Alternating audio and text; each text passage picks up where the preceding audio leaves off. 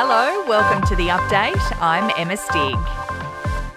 The Pfizer and Moderna vaccines may be available for under 40s as early as September. The head of the COVID Taskforce has held talks with state and territory health officials about the rollout, confirming more GPs will be able to deliver the jab. Pharmacists will also come online as supplies ramp up.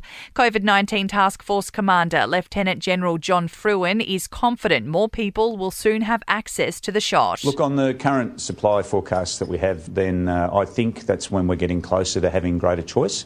But I won't tie myself to specific dates at this stage. It comes after almost 147,000 doses of the COVID vaccine were administered in Australia in the past 24 hours. It takes the total number of jabs to 8.4 million since the rollout began in February. Health officials in New South Wales will announce tomorrow whether the current lockdown will end as planned on Friday. There were 18 new cases in the state on Tuesday. Queensland is the only other state to record new infections with one positive result. A Royal Commission has heard profits were the number one priority for casino operator Crown Resort. An executive who joined the company this year has admitted there are multiple culture and conduct issues and staff aren't properly looked after. An Australian couple is among the 28 bodies pulled from the rubble after that apartment building collapse in Florida. And as expected, the RBA has left interest rates on hold for July at 0.1%.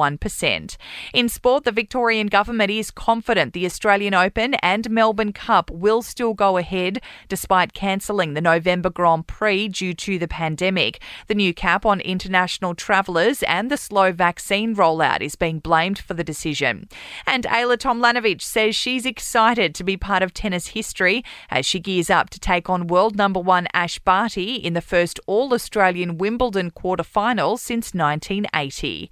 In entertainment news, Britney Spears' longtime manager has called it quits, citing the pop star's intention to officially retire amid her conservatorship battle.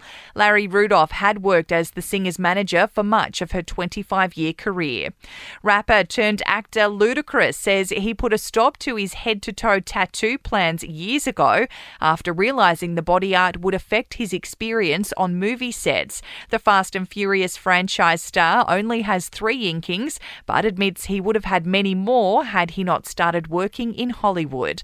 And Steve Irwin's son Robert will kick off Discovery's Shark Week by swimming with the creatures that killed his dad.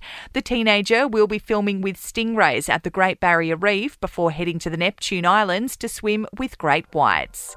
That's the latest from the Nova Podcast News team, but we'll see you tomorrow morning for another episode of The Update.